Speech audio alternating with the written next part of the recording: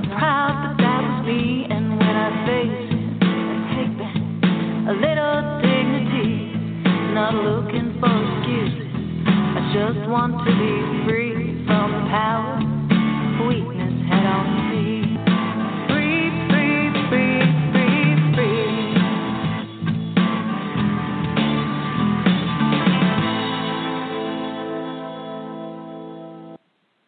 Hello, everyone, and welcome to the Bubble Hour, where real people tell real stories of addiction and recovery. I'm your host, Jean McCarthy. I write the blog Unpickled. I tell my story there, and I invite you to share your stories here. And what a story is My Fair Junkie, Amy Dresner's darkly comic memoir of two long decades in and out of addiction in multiple forms. Her raw and at times brutally honest book examines her decline from a life of privilege and of good girl behavior, which led to depression and eating disorder, and then spiraled into drug and alcohol addiction. And eventually, another disorder appeared to take place of the ones she fought to beat, numbing out through risky sexual encounters that became a new addictive cycle of its own. Now, this may not sound like a book for the faint of heart, but as you get to know Amy, I'm sure you'll learn, as I did, that the details of how we act out our pain do not matter nearly so much as the universal truths that they reveal about us all. And in the hands of a skilled storyteller like Amy, this tale of extremes is peppered with humor and insights that will have you saying, ah, yes, I can completely relate, even as you're reading about the most outrageous moments and the lowest of lows.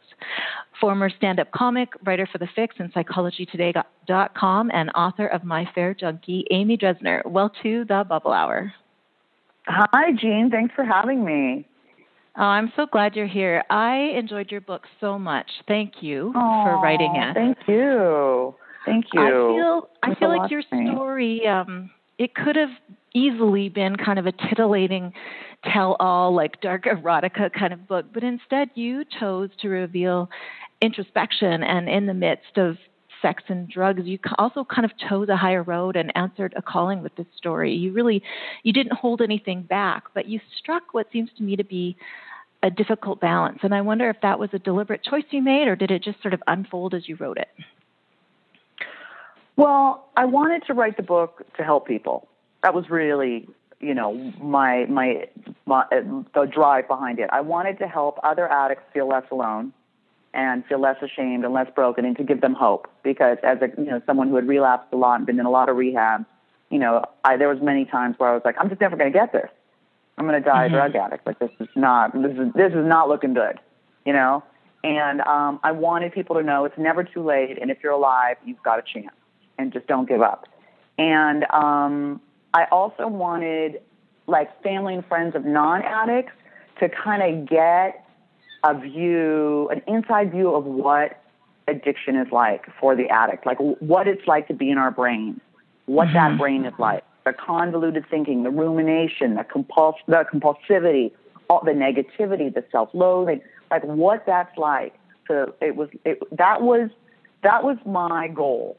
And from the messages I'm getting, it actually is doing that, which is so amazing, to turn 20 years of pain and self-destruction into a tool that's helping people. It's wow, I don't regret a moment of what I went through because it's helped other people. I really don't.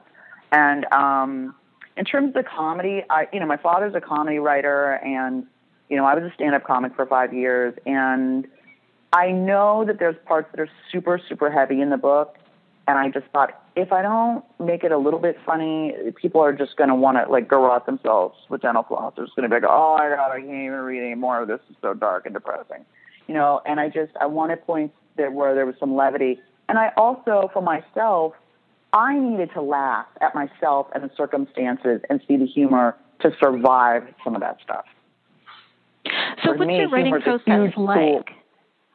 What was it like to write that? Was it hard to revisit that really dark stuff? I mean, can you just sit in Starbucks and write about that, or did you have to? No.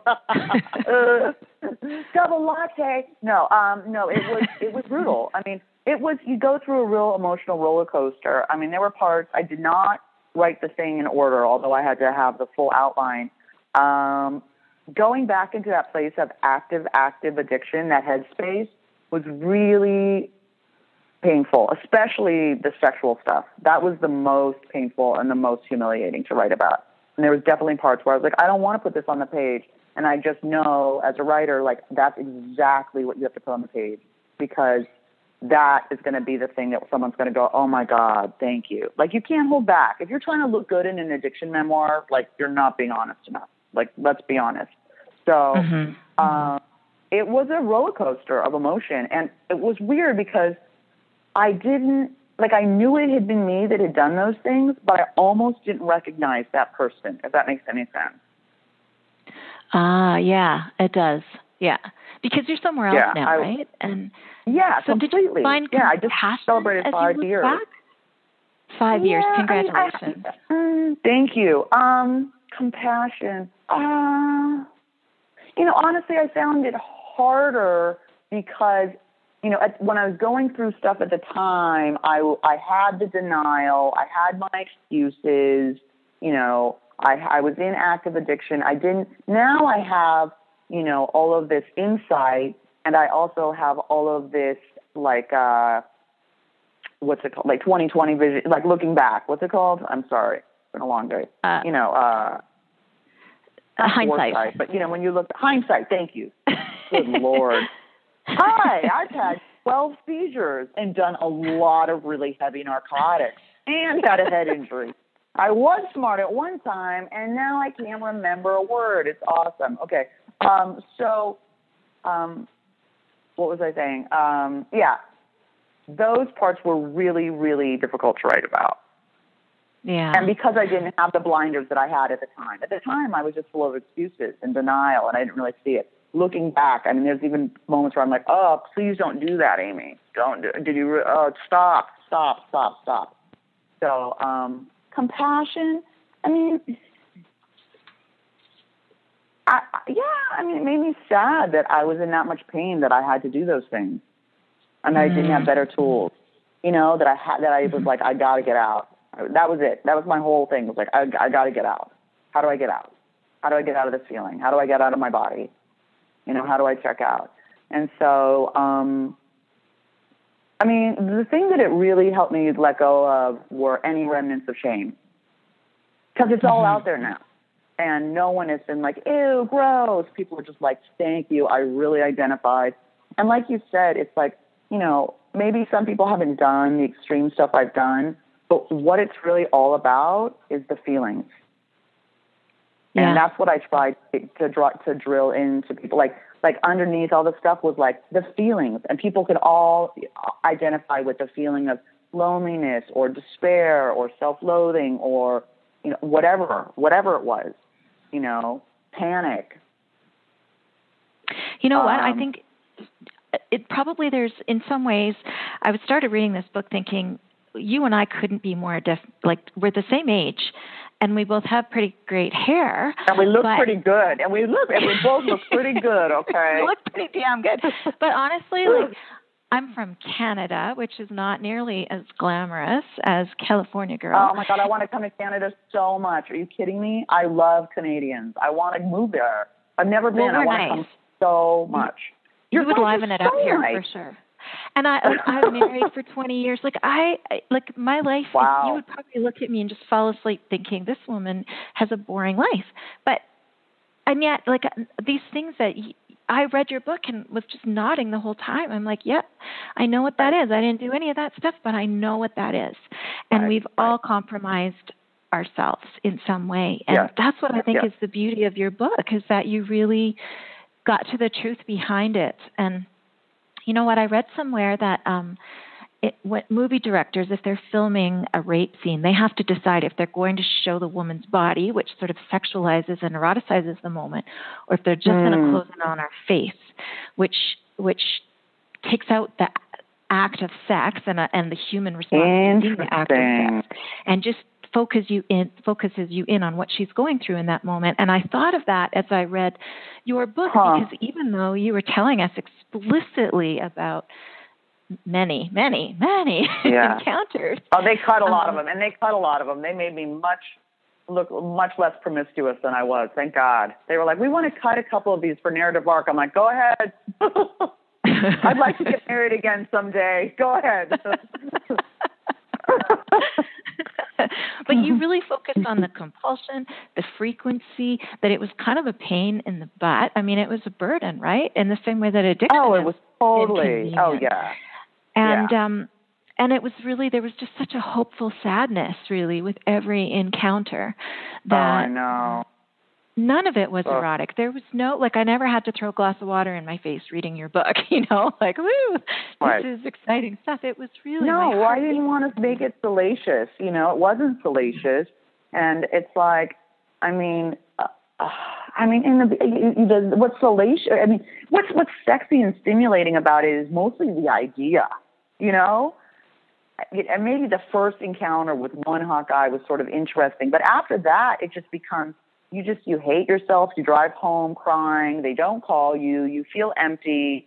You don't know what you're doing. And it's like, and then it became this sort of monster in me, this weird compulsive thing that really scared me. Mm-hmm. And it was like I was searching for love. It was so obvious to me. And I was sort of trying to dress it up as something else. I was like, I'm liberated, and, I'm a female stud. And I just knew that wasn't true. I was looking for love, as you see towards the end of the book. And it's like, I'm glad that came through. Even I was like trying to connect, even though I wasn't trying to connect. It was not something I ever thought I'd pick up, having been such a good girl and having huge bouts of celibacy in my life. I was like celibate for 7 years, like in my 20s. I lost my virginity quite late, and so that having like a sexual addiction was never something I thought I'd have would be in the cards for me ever. And I think that's sort of what's interesting. Does that speak to the fact that it really isn't about the sex, right? Of course, it's not. I think it's a part of alcoholism. I think all of that stuff is a part of addiction, which is. The eating, the gambling, the shopping, the sleeping with people, all of it is escaping your feelings, escaping yourself, not sitting with yourself, your feelings, trying to fill yourself from the outside. It's all the same thing, I think, to me. There's a point in your book when I believe you were in the UK at the time, and someone that's looking after you says to you, all of these things, the eating disorders, the body dysmorphia, the drugs, the booze, the sex, all of this is symptomatic of childhood trauma, and you've got a long way to go to heal. And a reader or someone who doesn't really understand addiction and recovery might say, oh, well, you're sober now, so you're healed. But the fact is, you have to get sober first, and then the healing starts, right? Yeah. And, I was sober, and that was an analyst. Of course, they want to say, this is going to take you 10 years to get through, and you're going to buy me, a boat, during the process. You know what I mean? But I was dry at the time. I guess I had 6 years, without program, and so I had no tools, so I was just dry. And, I want to say this up front. Any way you can get sober is great. I'm down. If you want to do yoga and that gets you sober, great. Like, you want to Buddhist meditation, awesome. Like, whatever gets you sober. It's like, I'm not, like a fundamentalist for 12-step or any other thing. Like, but I just had no real tools to cope. And then I ended up, slitting my wrist with a box cutter. One of the many times I just, was like, I'm out of here. I can't handle it. Yeah. Yeah. And yet, childhood trauma, we don't know. Gabor Mate thinks all addiction is childhood trauma. And then, there's scientists saying, hey, there's a huge genetic component. And then there are people who go, I've had no childhood trauma and I'm an alcoholic. Like, I don't think we know. And I think it's different for different people. People go to war and they come back with PTSD and then they just, become alcoholic. I don't think we know enough about it. I really don't. I'd have to agree with you. If recovery is so complex, how can addiction be so simple? Absolutely. Right? It's very personal. It's very personal. Addiction is personal, and so is recovery personal. Yeah, absolutely. Really. So, Amy, you've used different pathways to achieve your recovery, and a lot of listeners might not realize, but there's different 12-step programs for all different kinds of addictions, like for gambling, for sex, for alcohol, for drugs. When you have multiple kinds of addictions, would you say that it's necessary to use like all those specific programs, or did you find that there was one out of all the different programs that sort of worked as an umbrella for all of your various isms?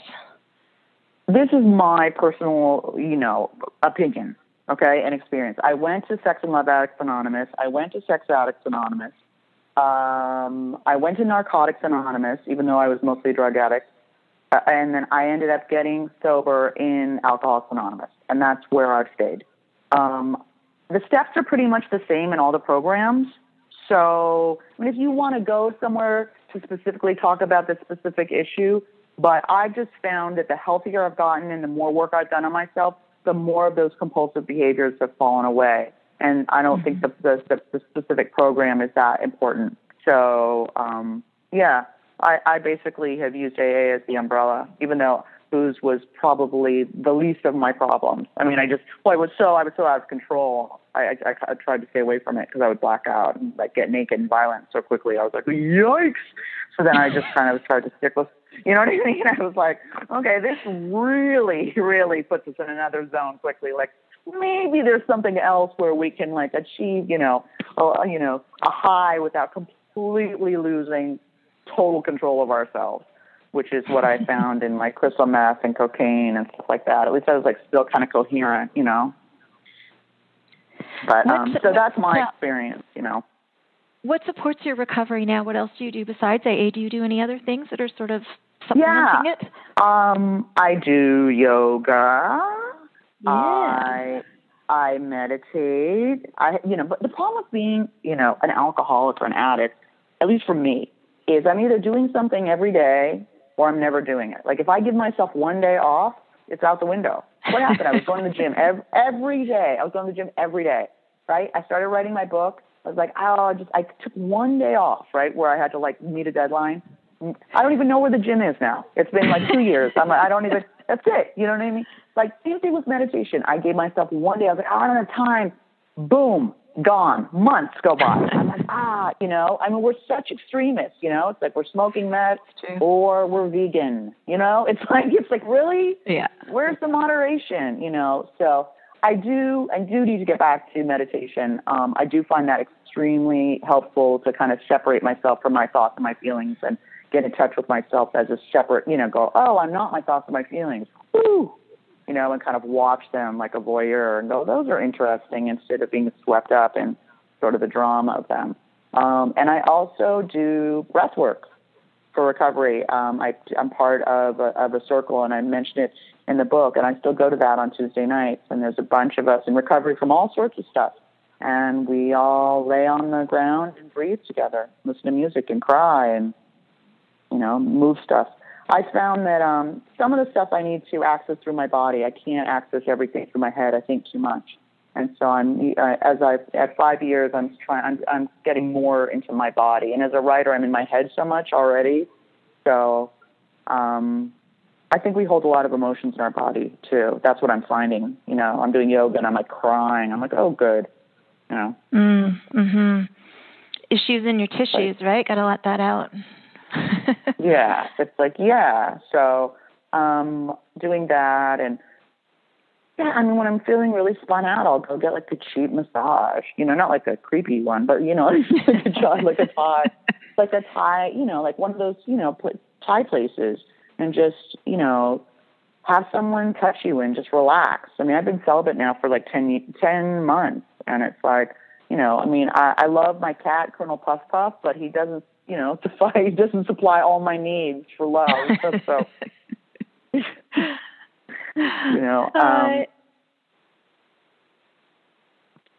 So, I do a lot of service. I have sponsees, all of that kind of stuff. And, the book has connected me with a whole new group of people, men and women, in sobriety, who people are struggling. And I message everyone back. And it's really been amazing to have that communication with people.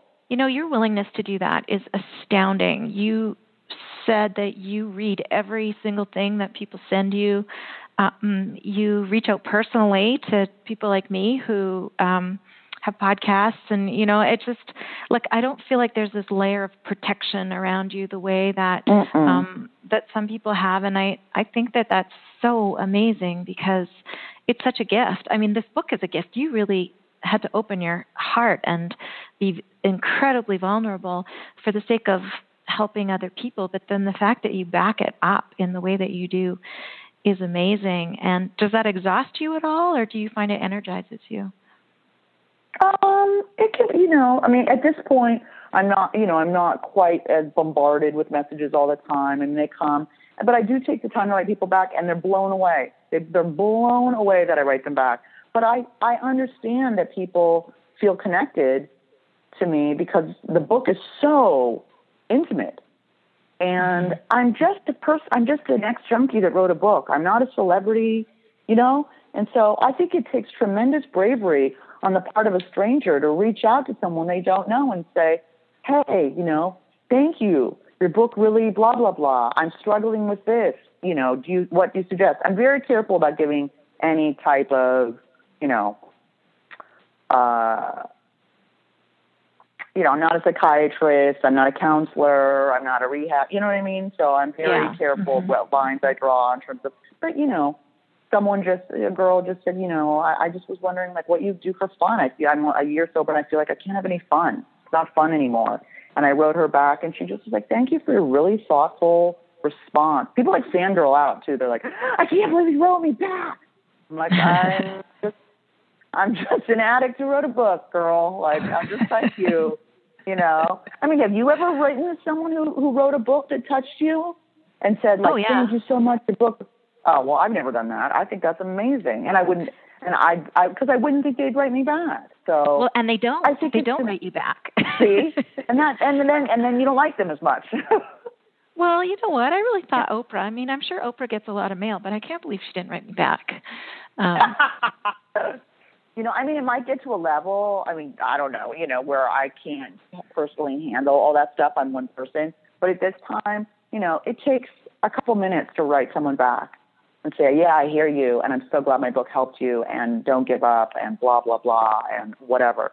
Just address whatever their thing is, Answer their question. Hey, how come you didn't, this in the book, or blah, blah, blah, or, whatever. So I don't know. It never occurred to me not to. Maybe I had bad boundaries. No, I don't think so. I think you have a big heart, and it's service, right? I mean, and it'll run its course. Totally. Yeah. I want our listeners to know, too, that you are going to be at She Recovers in L.A. in September. I am. I'm going to get to meet you, so I'm really excited. But, Yay! Our listeners, we'll have a lot of listeners that will be there, and I'm sure they'll be excited to see you in person. So get ready for a whole lot of love. I'm totally excited. Of course, I dress like a homeless, bassist from Reseda most of the time. I just ripped T-shirts and cords. And, of course, Karen and Dawn are like, we want you to host a gala. I'm like, oh my God, do I have to wear a dress?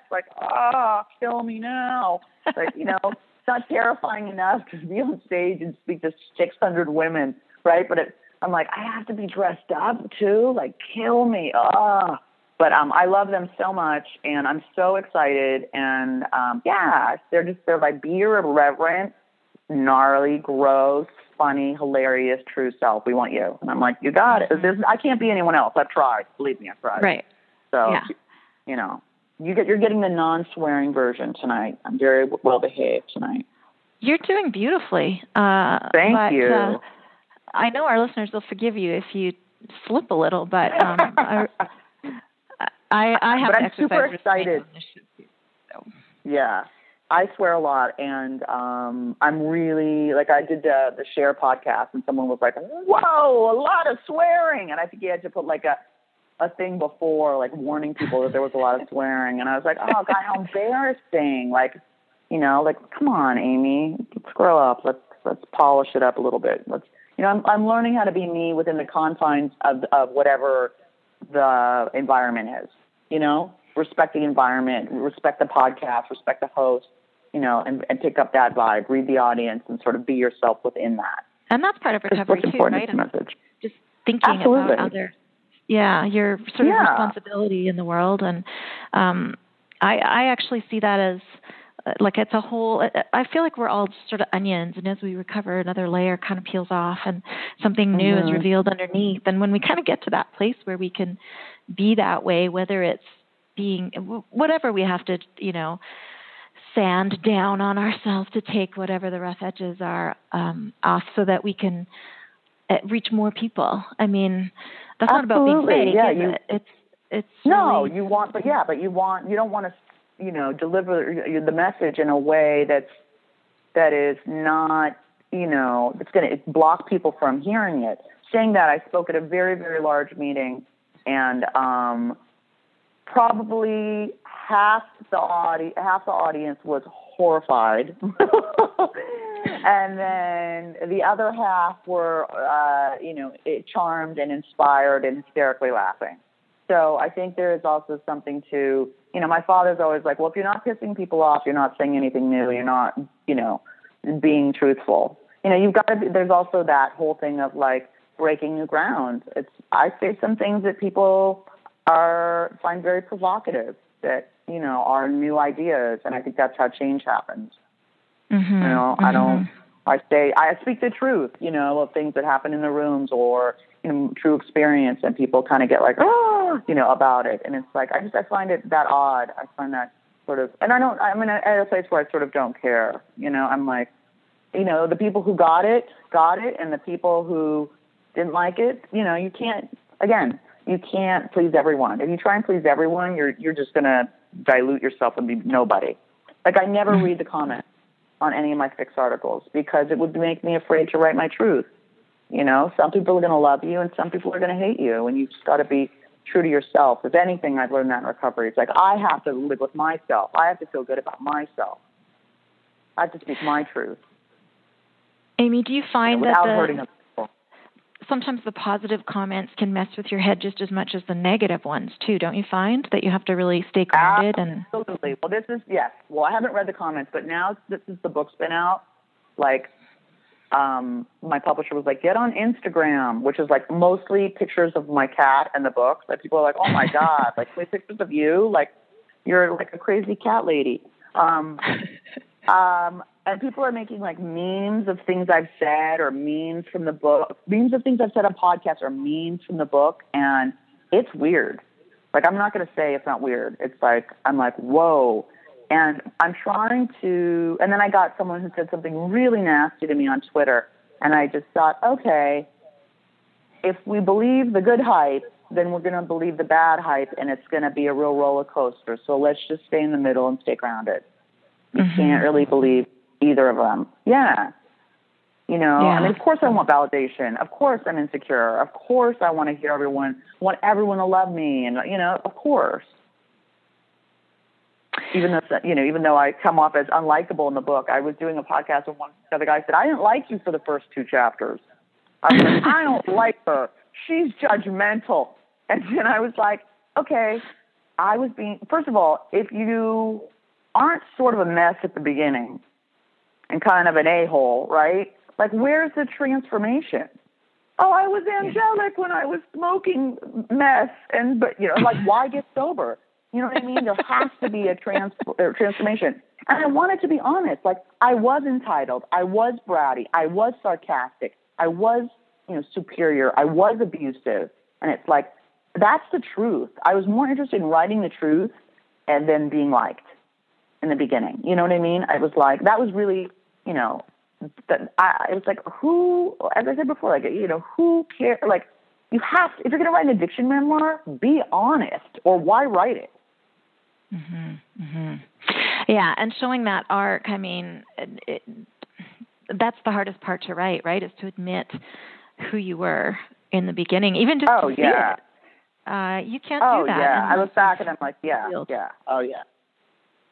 It's hard to look at that stuff, and it's like, I'm like, ooh, I mean, even just doing like, just even seeing who I used to be and recognizing that and not being that person anymore is a big step. I mean, I ran into someone who hadn't seen me in like 5 years, and he was like, you're a completely different person. He's like, it's weird. Really? He goes, it's spooky. He's like, you've transformed so much. It's unbelievable. And I was like, and you don't feel it because it's you, and it's happening really slowly. And you're still working on like, oh, I still need to work on this crappy part of myself, or this bad habit, or this bad character defect. And so you don't really notice it because it happens really, slowly over time. It's not like you emerge like Superwoman style. Ta-da! Here I am, the new shiny me. It's like, it was a long process, a really long process. But, I was more interested in telling the truth than I was about being liked. And I don't know if that makes me stupid or, brave.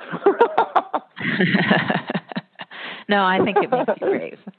I have to say, though, like just looking at how much you've changed, and you say in the book that because you were in treatment so many times and you had access to so much information, you could sit in a meeting and rattle off cognitive behavioral therapy and 12-step cliches, and you could really sound like a star student in meetings, but then you'd leave the rooms and it was a different story. And now, knowing what you know now, are you able to really spot that in other people in the rooms? And do you call them out? Do you connect with them, or how do you respond to that when you see it now?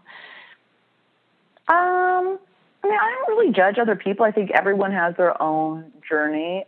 For me, the key was, I speak and I sponsor, but I never call other people out on their stuff. It's none of my business. And if someone had called me out on it, I don't know that I would have been ready. And I really just don't think it's my business. But there's always those people that are able to sort of like say the right thing. And, you talk about that one gentleman that came up to you after a meeting and said, you think we're all crazy here, but you're here for a reason too. And that wasn't a meeting. That was the psych ward. That was the psych ward. Even better. Yes. I was in 5150. I was in a psychiatric ward. Yeah. And I'm there. I'm making fun of everyone, right? Judging everyone. Oh yeah. Did you feel judged, or did you feel like seen? Did you feel? No, I felt like he called me out, and I was like, he's absolutely right. He's absolutely right. But in meetings, that's a different thing, and it's like, for me, I had to really act myself into a new person. I couldn't think about it anymore. I had to, whatever your spiritual beliefs, and I've gotten more sort of into the universe and God has my back and the synchronicity thing as as the longer I've stayed sober. But I really, it's cognitive behavioral therapy. It's like you act like the person that you want to be, and eventually you are that person, because people are judging you by your actions. They're not judging you by your intentions. And if you act like a certain way long enough, you change your neural pathways, and eventually that is your default. That is who you are. So that's really what I had to do. That was the big change in this sobriety, was instead of, how am I feeling? How am I feeling? It was, what am I doing? That comes back to something your dad taught you, an expression that he uses about structure versus discipline. Tell us about that. So for years, he'd said to me, discipline creates stability. Stability doesn't create discipline. And I was like, what do you even mean? What does that mean? And that basically means that a structured sort of routine life creates a feeling of stability within you versus waiting for that feeling of calm or readiness, to do those things. And I had been waiting my whole life to feel ready. And I've got to tell you, if you're waiting to feel ready to write a book or go to the gym or get sober or whatever it is, you'll get married, you'll never feel ready. You get ready by doing it. And that's kind of what AA is all about, right? Don't you think? Like, it's absolutely, completely discipline. Yeah. Yeah. It's asking yourself in the right thinking. It's cognitive behavioral therapy is really what it is. Yeah. Well, and you'd say that one of your counselors said that alcoholics are like puddle people because we don't have any emotional skeleton. No skeleton. Yeah, right? Yeah. I'm still blown around by my emotions a lot. I have big, big feelings. That's not going to change. What can change is how I choose to, express those and what I choose to do with those feelings. Do I let them get me loaded? Do I let them make me rage on someone? You know what I mean? Like, you can feel those feelings and, and go, oh, okay, and not take them quite as seriously. I mean, the thing that I've learned finally is the feelings pass, and I never knew that before. When you're an alcoholic or an addict, you think the way you feel right now is the way you're going to feel forever. It's never going to change. I'm always going to da-da-da. We're very extremists. Always, never, everyone, blah, blah, blah. And it's like, none of that's true. The good passes, the bad passes. Feelings pass, and they come in waves, and you don't have to act on them. You don't. They'll pass. And I actually heard you say on another podcast, too, that, like, whether you pick up or not, that feeling is going to pass. So you might as well stay sober and just ride it out, right? Don't lose everything. Yeah, it's like, buying yourself 20 minutes and just like, that urge to use, that craving will pass. So, if you pick up or not. So, but if you pick up, then you're opening up that vortex again. And then you're on a bender and the craving starts and it's a whole nightmare. And it took me a really long time to figure that out, that you can stay sober while still having urges to use. You don't have to be like, I love being sober every minute of the day. Like, you can be like, God, I want to check out. Man, I'd love to, have a glass of wine right now and just, and instead I'll take a nap or I'll take a bath or whatever, cry. I just, and I got my heart broken, and I mean, it was brutal. I mean, I really thought I might not make it through sober, and I did. Well, and that, that is the boyfriend. That was kind of your happy ending to your story. Yeah. To me, when I heard afterwards that you had broken up and that you made it through that sober, I was like, well, that is the happy ending to me, is that your sobriety got you through that. And really, it's not about the guy at all, is it? It's that you were actually ready to accept love. That you really couldn't. And I was ready to give it. I was a terrific partner. I was very, very, I was the best girlfriend that person ever had. He'll tell you that. And he also told me who he was in the very beginning. Hey, I'm terrified of relationships and marriage. And instead of, going, oh, hey, maybe we're not on the same page with what we're looking for, I was like, I will change you. I'm special, like a lot of women, and for a while I did. And then, his issues kicked back up and, and he bailed. So now I'm very careful when someone tells me who they are to believe them and not think that I can change them, not take that red flag and go, this would make a lovely throw cushion, let me get out my, sewing machine. It's like, really paying attention. Yeah. Yeah. But denial is a big part of our disease too, and it shows up in different ways, right? Yeah. One thing that you said in your book that is has been ringing in my ears all weekend. I was just on a ski trip, and honest to God, Amy, I read your book. I don't know how it's been I guess it's been over a week because we had to postpone our chat. And because I was sick. Yeah. Yeah, you were sick. My new hobby, getting sick. Right, like I said, I was never sick when I was using, ever. Either I was too high and didn't notice, or nothing could live there because I was such a toxic wasteland. Now, sober, sick all the time. That's my new hobby, getting sick. Poor you. Well, you were in bed with your cat recovering. Your words were bouncing around my head all week, and I mean, your book just really stays with a person because there's so much there. But one thing that, because I kept showing up, you know what I mean? Even though I don't have a whole lot of sex and drugs in my life as a grandma in Canada, My God, are you a grandma? Wow. I am. I know. I'm lucky. That's amazing, though. That's so cool.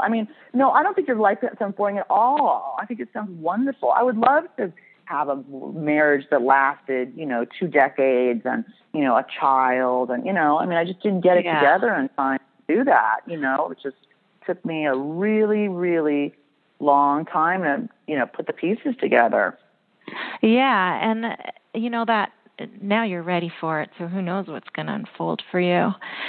And, but the truths that we share, this is what I was going to tell you, is that some of the truths that you shared in this book really just kept banging around in my head. And one thing you said is that when you're a drug addict, you know you're going to have to pay the piper at some point. Like you can only push Mother Nature so far before things come back at you. And so even though I'm not a drug user, although I could have been, because you know what, I was a very big fan of changing my feelings. I just chose other ways to do it. But it comes up in other ways for me. Like I am a Scottish Irish girl covered in freckles who loves the sun. I knew it was only a matter of time before I had a sketchy mole. And so sure enough, I get one, right? And the doctor says, okay, listen, this is a cancerous mole. We got it all, but now you cannot be in the sun ever again. Head to toe, sunscreen. Wow. And I fought it so hard. And so here's what I was thinking as I'm sitting there in the doctor's office nodding while he's like reading me the riot act about being responsible. Right. And I'm thinking, Amy Dresner can shoot cocaine into her neck and survive. And I'm sitting here getting heck for not wearing sunscreen. Like, what on earth? Like, I was in denial. I was mad. I was pissed off. But then I was like, you got to pay the piper, Jean. Like, you can only do this so long. And it's all relative. It doesn't matter, like, what it is. It's whatever we're doing that we know in our heart isn't right. And we just think we can just do it and it'll never matter. There is no equilibrium. And that's what I'm getting to. Is I get a lot of people that write to me and say, well, I'm holding it together. Do I really need to quit? And I'm like, yeah, because this is an illusion, what you have right now. Yeah. You think that you can holding it together, that sounds really like a lot of work, too. It's right? Like, that's yeah.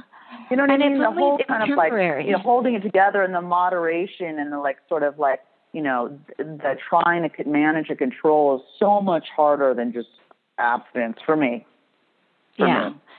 And it really is not a matter of time before you drop a tweet. And you're right. I find it so much easier. I was trying to explain that to someone just this weekend, and that was just, to me, it's just so much easier to be black and white because, as you said earlier, we are people of extremes. We like 0 and we like 10, but we're not great at 5. And so moderation in exercise, in sugar, none of that is my thing or your thing. Not interesting. Not interested. It's like, but I mean, I have epilepsy from crystal meth now. I've had it for 15 years. I mean, it's controlled with medication, but I mean, I didn't get away with it. No, this is true. And let's talk about your epilepsy. Let's talk about your helmet. So when I had been diagnosed with drug-induced epilepsy at 5 years clean, and I was having like grand mal seizures. I was living in Paris at the time, and I relapsed, of course, a couple of years later. And, if you shooting cocaine, it's very easy an overdose of shooting cocaine is basically a convulsion. It's a seizure. I mean, if you're really unlucky, it's a stroke, but mostly you'll have a convulsion. And so, shooting cocaine's, dicey, and shooting cocaine with epilepsy is extraordinarily stupid and dicey. And I kept shooting cocaine and having a seizure, and I didn't want to stop shooting cocaine. So I got this really brilliant idea that I was like, well, obviously, like, this is a high-impact sport. I need to wear protective gear. Like, I'll wear this red biking helmet while I shoot cocaine so that if I have a seizure, I won't, like, crack my head open, And I actually did that. And I would wear, there were times when stress used to induce my seizures too. It was a time when my epilepsy was really active. It was super scary and we couldn't get the right meds to control it. And my mom would say to me, honey, you sound like you're getting very stressed out. Would you please put your helmet on? I'm worried about you. I'm totally serious. I know that's just like a visual you can't get out of your head. Like someone, and it was like my friend's bike helmet. It was like, had like a Grateful Dead sticker on the front. I hate the Grateful Dead. No offense to Grateful Dead fans, but like, oh my God. But yeah, there I was shooting up in my kitchen wearing a red bike helmet in a nightgown, like a 70s, in the 70s, like peignoir nightgown. Oh man. And that helmet, when I read that part, it gave me hope because I was like, she cares. She wants to live. She's trying to protect herself just a little bit. Like, and I love the irony of that, even as awful as it was. I mean, that's how crazy it gets, isn't it? Classic. Yeah, I mean, that's classic addiction. It's like, how do I get what I want and avoid the consequences? Right? It was like, that was very early harm reduction technique. Oh, God. You talk also about ritual and how drug addicts become addicted not only to the drug, but the entire ritual of drug use. Yeah. And I also think a lot of alcoholics can relate to that, too, especially those of us that were wine drinkers. But do you have any replacement rituals now, like tea, coffee? Like, is there anything that you're super fussy about? No, I'm really pretty loose about stuff like that. I mean, I drink yerba mate, which is this like caffeinated tea. Like I crack open a can of that in the morning, and like since the breakup, I got back on the nicotine, which I regret, but now I'm vaping like every LA douchebag, and I need to quit that. But but I don't really have any rituals. I mean, I pray before I go to sleep. That sounds like a ritual. Yeah. Baths. No. But what the ritual was so, I mean, again, what was so addictive about that ritual was that I knew it was the route to the high also. I think we like certainty. We don't like ambiguity. You know what I mean? Like, well, I'll firebomb a relationship just to know how it'll end, because I don't like well, let's just see where this goes. You know what I mean? Like, but it's like, I don't like that. I don't like well, let me think about, let's see where this is going. And who knows? It's just a journey. Like, I don't like any of that. That's because it brings up we're fearful people. We're very fearful people. So it's like that, we like certainty. We like to know what's going to happen, but that's not life. Life is full of ambiguity. There is no certainty. Even when you think it's certain, that still the bottom could drop out. So, no, I don't really find any rituals. I like to light candles. I find that soothing. I mean, what my nightly ritual, I put in my night guard, so I don't grind my teeth in a pulp, and I put on my little eyelash. I put on my little mask, my little eyelash extension guard mask. It's like my black little eye mask. And I didn't know there was such a thing. Is that what that is? You put like an eye mask on to protect your eyelash? Yeah, it's like a tiny bra. It's like a little cup, like a bra, so that you don't crush your eyelash extensions. I mean, mine are really natural looking and short. I don't have like the long drag queeny ones, but I'm like, that's my new obsession. It's like, oh, they're like, come back every 2 to 3 weeks. Every 2 weeks, I'm there. Fix them, do them, make them, do a fill, make them perfect. Like, oh, God. If 2.5 weeks is good, I'm like, 2 weeks has got to be better, right? Like. Right, of course. And it's like, and of course, if you cry, you can't like get them wet like the first 48 hours. So you can't like get water in your face, and you can't cry. And I'm a huge crier. So that's a big thing. I'm like, please don't make me cry. I just got my eyelash extensions done, okay? I can't watch This Is Us tonight because I just got my eyelashes done. I can't listen to that song, okay? I just got my eyelash extensions done. Please. Not cheap. It's really hard to get booked in with Yulia. She's really busy. So stupid. Oh, God. I'm going to smile every time I picture you with your little eyelash bra on. Yeah, and then my kitty gets up and makes bread, and he takes a snooze next to me, has a cuddle with me. I mean, that's a ritual, but no, I don't feel as sort of stuck, like addicted to any rituals. Right? I wish I'd get addicted to going to the gym. Shoot. Why don't we ever get addicted to good stuff? I mean, I love those people. Like, I'm addicted to exercise. It's like, oh God, where do I pick that up? I'm addicted to napping. That's what I'm addicted to. Oh God, I want to touch on relapse a little bit because I hear that you might have some experience with relapse. I do. one truth bomb in your book is where you say that when you're on the verge of relapse, nothing makes you get loaded. You've already decided days before. You have your reason. You're just looking for an excuse. And, oh, my God, like that is so true. And then later on, I read the story of where after 7 years of sobriety, you relapse when some guy you're kissing in a bar shotguns pot in your mouth. Right. And you had good sobriety, and yet you spiraled low bottom from that incident. So hard. So I can see how both of those things are true, but they seem sort of polar opposites. So how, do you feel like you had a role in that? Okay, first of all, I didn't have good sobriety. I was totally dry. So I had no tools. I wasn't going to meetings. I wasn't in therapy. I had no tools. I was just dry. I think that, for me, I know that if I introduce an addictive substance into my body, which is what he did against my will by shotgunning me a mouthful of pot smoke, which I don't even like pot, he woke up the dragon. He triggered my addiction. And then I was like, and then came in the rationalizations of like, oh, well, I can smoke pot because I hate pot. And then I'm smoking pot every day. And then, it just progresses from there. I can drink because, I haven't drank for 7 years. It'll be fine. And then it was, I can do Coke because Coke's not crystal. It'll be different. And again, it's been 7 years. I'm a different person, and then I'm back in rehab. So I think that those are two different things. One is, having decided like I'm going to pick up.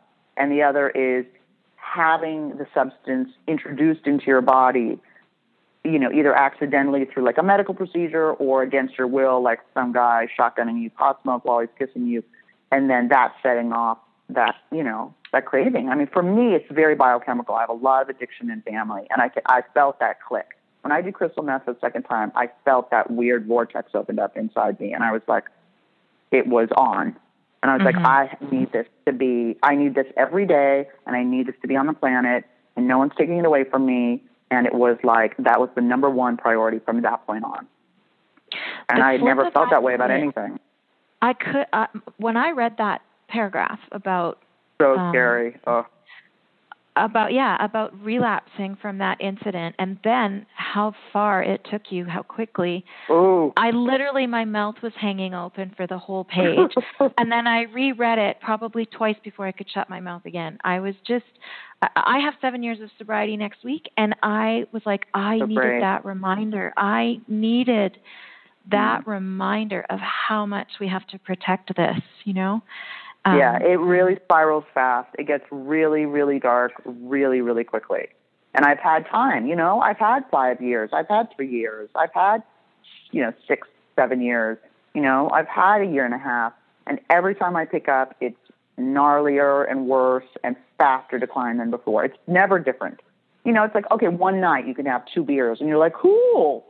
Hey, I'm cured. And then, and then that's a complete, and the next time it's, your blotto and it's on. And it's like, all the yets happen to me.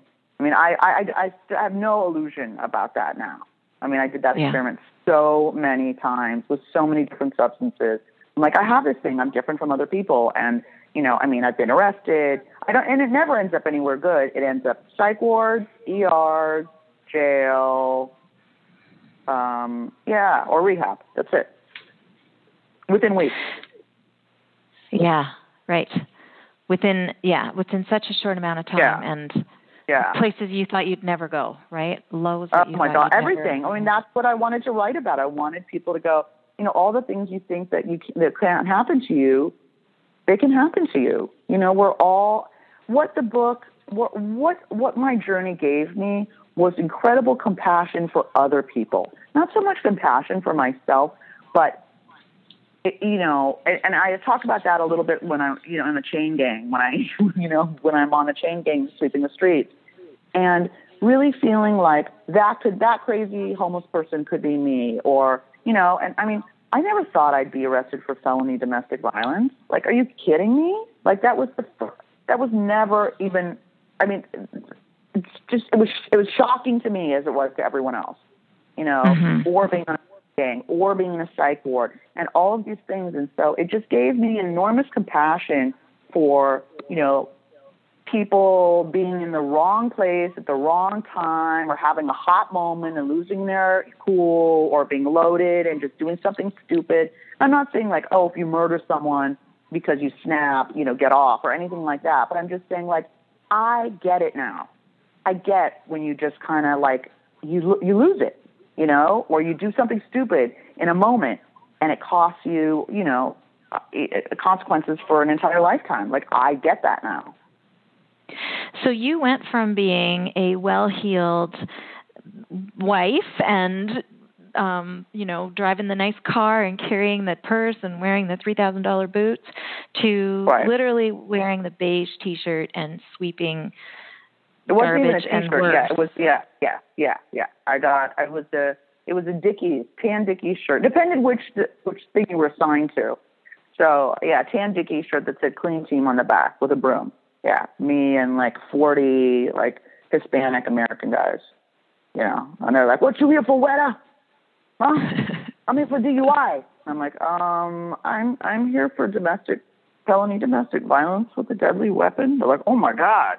And that was the other thing. That was like, it was like, I went there all like, they were all, I was like there I am, this skinny white Jew, right? And I have more time than anyone else. Everyone else got like 10, 15 days max. I have 30 days, and I'm one of the very few people there for something violent. And it was like very humbling. It's like, oof, you're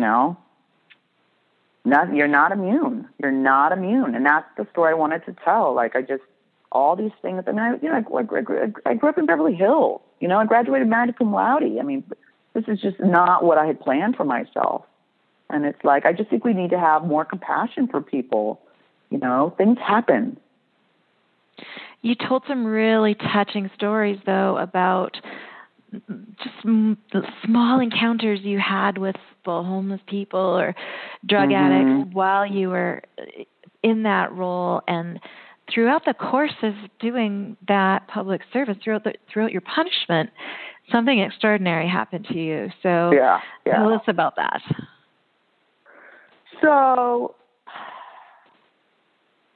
I had an epiphany. I mean, I finally had, a psychic shift. I had a satori, as you will. I was sweeping the streets, and it's really exhausting. And I was in my early 40s. It's 8 hours of sweeping in the hot sun. I mean, it's really, really exhausting, and it's manual labor. And I had this epiphany that this could be the best thing that ever happened to me. I just was like, wait a second, Amy. Stop feeling sorry for yourself for a second. And you're here. And why are you here? Oh, yeah, it's the consequences of your own actions. Like, you could say, oh, well, he was mean to me, or, oh, the police report, or, oh, that was too harsh. It doesn't matter. You know what I mean? Like, this is the result of all your actions, and your power is in taking responsibility and taking the consequences and seeing that the theme of your life going, you circling the drain is you. So we need to make some changes. And I was just like, could this be the best thing that ever happened to me instead of the worst thing that ever happened to me? What is happening for a reason? And what are the lessons here? What is there to learn here? How can this transform me into who I want and need to be? And I decided it would be the best thing that ever happened to me. And I embraced it completely. And it gave me humility. It gave me a work ethic. And I learned how to be part of a team. Talk about being a worker among workers, and I learned that you could do a job just as, easily. It's just as easy to do a job, well as it is to do it badly. So just do it well. You know what I mean? Put your effort into it. Have some integrity. I treated everyone I saw with humanity.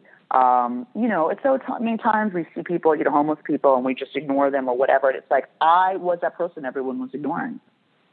They treated us like we were criminals. No one talked to us. We were completely ignored, except for like drunk homeless people who would talk to us, and for a couple people who were like, thought we were doing environmentalism work. They're like, I love the environmentalism work you're doing. That's so great. you're bringing over graffiti and you're cleaning up the neighborhood. How do I become a part of that? It's so awesome. But just get arrested. It's really not that hard. But I really, and I didn't even know I was going to write a book at that point. I just decided this was going to be the thing that was going to change me. And then, later I found that Will Rogers quote that's at the beginning of my book, which is, the worst thing that happens to you can be the best thing for you if you don't let it get the best of you. I love that. I think we can all say that about our addiction in itself. Absolutely. Completely. Yeah, we can carry it forward to really anything that happens to us, and that is inspiring. I mean, I read that quote on the first page, and right away I thought, whoa, I was not expecting that. Walt Whitman was not expecting that. But I'm going to like this girl, I thought. She's going to quote that. I know I'm going to like this girl. I want to circle back to your dad a little bit, if you don't mind, and your mom too, because you really, your dad at one point just said, like, don't call me. I mean, they rode the roller coaster with you and, supported you through so many stunts, not stunts, I guess stunts too. Yeah, both. It was both, actually, yeah. And then at some point, they just couldn't do it anymore. It was just too hard for them. And, your dad said, don't call. And I know that he celebrates this book and is so proud that you're helping us. He's so proud of me. I am his proudest achievement. He said, you're the pride of my life. And he's like, so beautiful. Yeah. And he's just like, I understand now why you went through everything, because it was all so you could write this book, so you could help other people. And there's no higher calling than helping other people. That's amazing. I'm surprised just even saying that. But, he had to take some space. Yeah. I'm sorry, go on. I just wonder if they're bracing themselves at all, or if they've gotten past that, having gone through seeing you relapse so many times. And if you see someone doubt your sobriety, does that make you angry or defensive, or do you have compassion for them too, for what they went through? I don't think they doubt my sobriety. They don't like when I joke about it. Like I said to my dad, well, if you die, I'll probably, relapse. He said, not funny, A. And he said, and B, it's in the will that if you do, you get nothing. So it's like, nice try. It's like, I don't, I've seen, there are people you have 19 years who relapse. So, I hope I don't. I don't think I will, but you never know. It's like, right.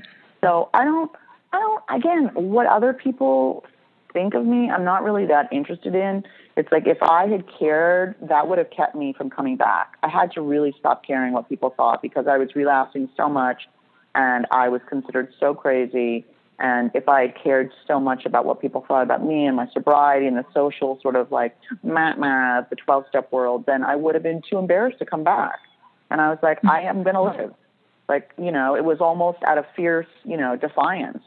But I just didn't also care. I was like, who wants to be queen of the drums? Who cares? Like, I don't really care. And I see a lot of people. That's what I wanted to get you to, because I'm just thinking of, I don't know, just I broke my leg last year, and now every time my husband sees me stepping on ice, he rushes over and helps me. And I'm like, it's not because he doesn't want me to get hurt so much as that was a real pain in his butt when I broke my leg. So it's like he's protecting himself by helping me. Right. And I, as much as I appreciate it, I'm also a little bit irritated by that. And I wondered if there's any of that for you, of feeling like, I've got it, Yeah. I don't even know that they're more worried about, my mother, before she broke her hip, about 2 months ago, and had a heart attack and a pulmonary embolism all together. Oh, no. And that was just brutal. And so now I'm kind of like, I'm worried and trying to handle things. And it's like being really shot me into adulthood, a little late. Well, I'm a little late to the party of adulthood, but here I am. And I just said to her, I don't know how you did this with me for 20 years because you've been, in the hospital and, in a nursing, facility and, doing physical therapy and that kind of stuff for, I don't know, it's only been a couple months. And I mean, I am waking up in panics, and if I can't, even when I couldn't reach her, my mom's 81 years old, so I couldn't reach her, I'd start freaking out. So before this happened, when she couldn't reach me, she would panic. Was I okay? Was I having a meltdown? Was I having a seizure? Not so much was I using. I don't think my parents really think that's coming back. Mm-hmm.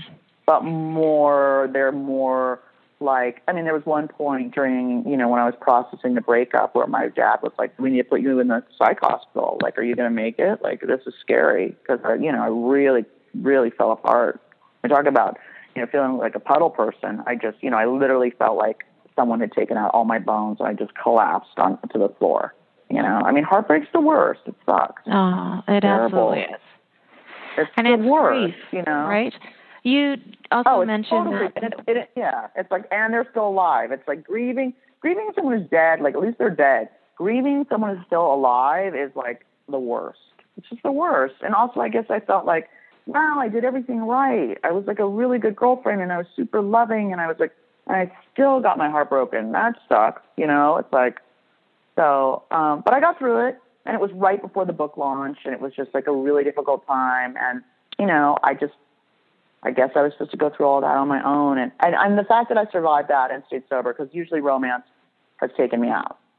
Mm-hmm. And I relapsed a lot over men. And the fact that I didn't makes me feel like I might have, some better grounding this time around. But does it irritate me? Not really. I get it. 20 years of stuff, of course it's going to take them some time to relax. My dad's more relaxed about it. My mom is less relaxed about it. And your mom is sober, so she's like, maybe she gets it more. But yeah, but she also is the one who never took a break from me. She never was like, hey, I need a break from you. My dad, who is not an alcoholic, was the one who just said, wow, like you've drained me financially and emotionally for years. I'm over the roller coaster. Call me when you have good news or don't call me. And, but he never stopped loving me and he never stopped supporting me. He just needed some space because we're very connected and he was really worried and hurt and frustrated and scared. And I think that's different. I think people need to know, like, even when I got back into sober living, if I needed financial help, they were always there for me. My parents never, they drug tested me at certain points. And they shipped me off to different places and they threatened to cut me off and they threatened this, and they threatened, you know what I mean? But they never stopped believing in me. And that was the key. They never stopped loving me. They never stopped believing in me. And that was really important because there was a point when I really didn't believe in myself anymore. I was like, I'm not going to get this. I'm going to die a drug addict. Like, I'm not, and I believed that they believed, and that got me through. So even my dad's tough love, there was still, it was not like tough love, like, throw you out of the house, not talk to you. He just needed a break, and I don't blame him. I think he was pissed off because I'd snuck out of the rehab to make out with that British guy and then gotten caught, and then, he was over it. Over my antics. I feel like that this book must offer so much hope, though, to family members who are wondering if they're doing the right thing by standing by someone that's a chronic relapser. And I know I certainly take a lot of hope from that, knowing that, like, as you said, like, if you can get sober, anybody can get sober. Hang in there. Yeah, totally. You just don't know when it's going to click for someone. I'm not saying don't have boundaries. You know what I mean? And you can say, hey, I don't want to talk to you when you're high or be around you when you're high, or I'm not giving you money for drugs, or, you could absolutely have boundaries, but don't stop loving them. Don't stop having compassion for them. Like, they're hurting. Addiction is like a possession. You're not in your right mind when you're really in it. You're really kind of out of your mind. I was, and it was like, I read this really cool quote by J.M. Storm. on the dictionary podcast, and it was like, that people who are self-destructing are trying to destroy something in themselves that doesn't belong. I was like, oh, that's interesting. I don't know if you agree with that or not, but I thought that was sort of interesting. Yeah, I'm thinking about that. My wheels are turning as you say that. It's like we're in there somewhere, but some other force is kind of driving the bus, and we need to get back to ourselves. Yeah.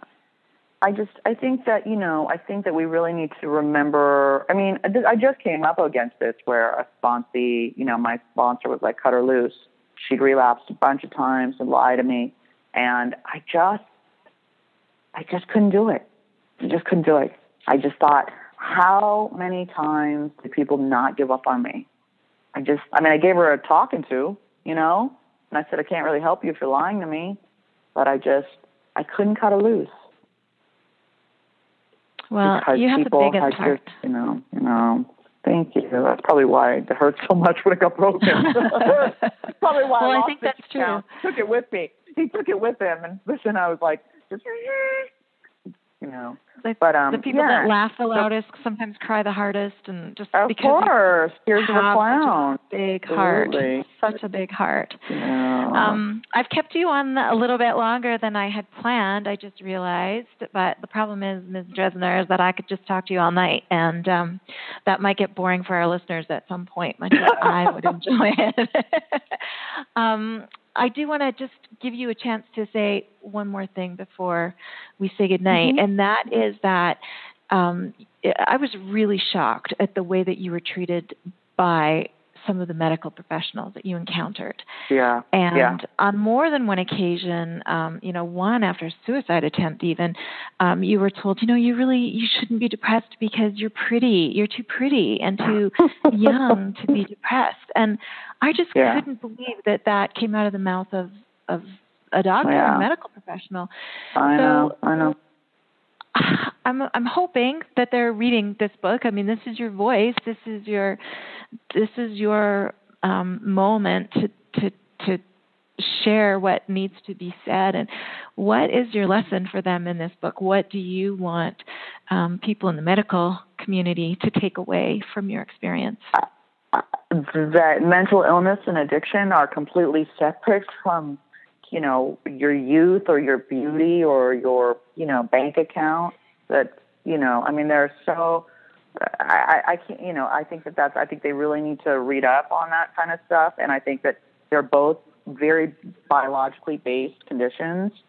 I think it's going to take a lot of time for the medical community in general to sort of catch up. I had to 5150 a friend of mine who had lost his sobriety after 14 years and was smoking crystal meth and living out of his car, and he was off his bipolar meds and nuts, and I had to put him in a psych hospital. And you could see the way that the nurses who were taking down his information were looking at him and treating him. And there was one black lab nurse, and she confessed to us that she had been sober for 26 years. And she said to me, nobody here knows. And she said, they all say, once a drug user, always a drug user. Mm-hmm. And she said, when I don't tell them I have 26 years off crack cocaine. And she said, but on the day that I retire, I'm going to tell them all that. And it's like, I wish you'd tell them now. You know what I mean? It's like, I wish you would tell them now so they would know that no, not once a drug user, always a drug user. I mean, I did have one Medi-Cal, a doctor, when I told her I was sober, that she was like, congratulations, that's amazing. That's incredibly, that's something to be incredibly proud of. And I was like, phew, you know what I mean? I was like, okay, not every doctor is sort of like, I don't want to take another alcoholic patient, or thought I was med seeking when I was getting Prozac. Like, hello, Prozac, come on. Doesn't make you high. If Prozac made you high, I would have never smoked crystal meth on top of it. And, come on. Like, give me a break. That's the thing. Antidepressants don't make you high or happy. You're lucky if they make you undepressed a little bit, where you don't wake up every day and you're like, hey, I wonder if the shower spigot will hold my weight if I, you know what I mean? Like, you just wake up on a day and you're like, okay, I don't actually want to just, eat a gun today. So it's like, I just would say, the people that really made a difference to me in my treatment, when I was in rehab, were the people that treated me the way, not how crazy and out of my mind and addicted and unstable and hysterical and depressed that I was at the time. They treated me like who they knew I could be. Yeah. At my fullest potential.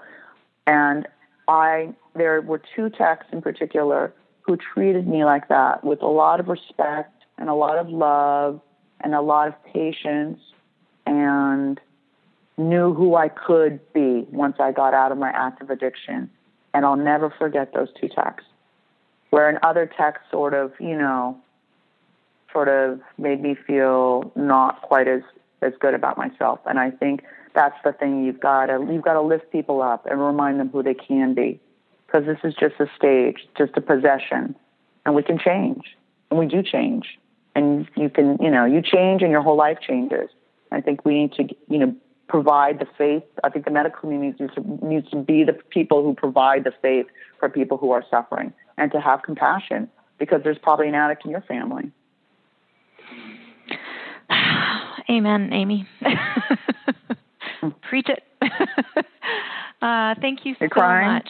Well, I'm feeling it. My heart is squeezing. It's the heart of what it's all about. I mean, that's how we're going to change this world. And, I said to you before we started recording that I feel like you threw a grenade into the conversation a little bit, because we're all kind of doing our part to move the conversation farther and break open the shame and share our truths. And this book is full of it, full of truth and full of honesty and insight. I mean, it's just, you've done such a great work here, and I'm really grateful to you. Thank you so much. I'm so happy to connect with you finally, and that you love the book, and to speak with you, and it's been wonderful.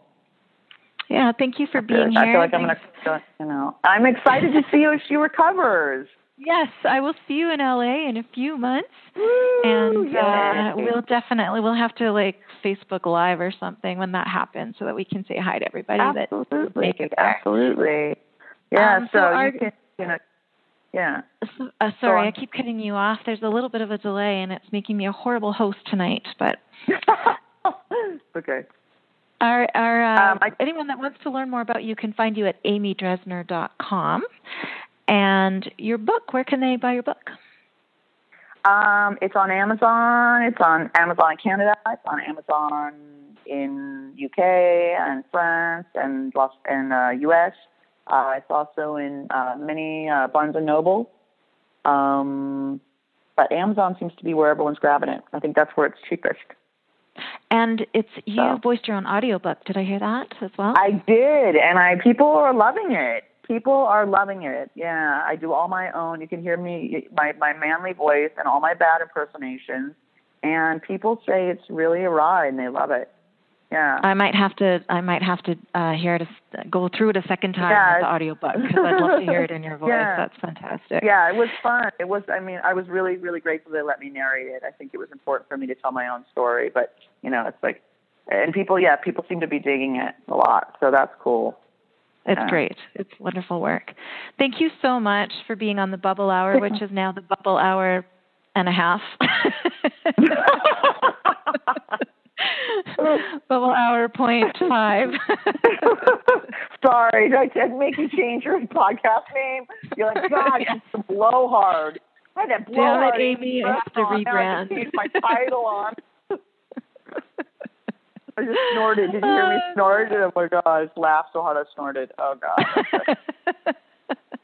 Well, that's a wonderful place to end our conversation tonight. Hang on the line while I play some closing music. Don't go away. All right. Okay. You can find Amy at amydresner.com. If you also want to write to her through me, send your comments and feedback to thebubblehour@gmail.com, and I'll make sure that Amy gets it. And if you wouldn't mind, take a moment and rate us on iTunes, because that helps us move up a little bit and helps other people find us. So that's a way for you to give back so that other people in recovery can hear about great authors like Amy and all of the amazing stories that we tell here on the Bubble Hour. So that's it for tonight. Thank you, everyone, for listening. And until next time, take good care.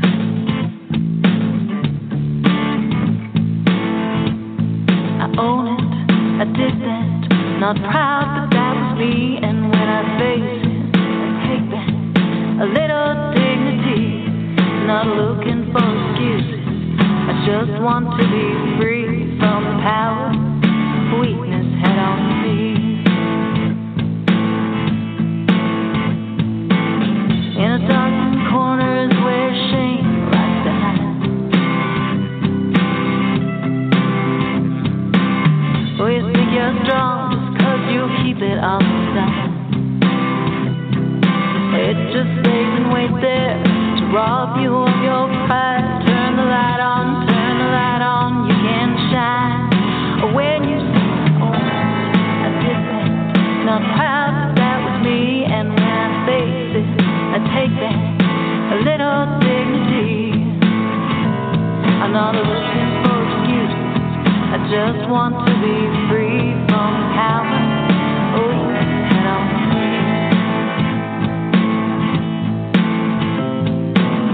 You don't have to shout it out on Main Street to be clear.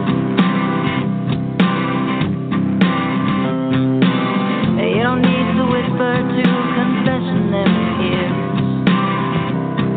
The person you should talk to is looking at you in the mirror, and the one who matters most can always hear. When you say, oh, I did that, not proud, but that was me. And when I say I take back a little dignity, I'm not looking for excuses, I just want to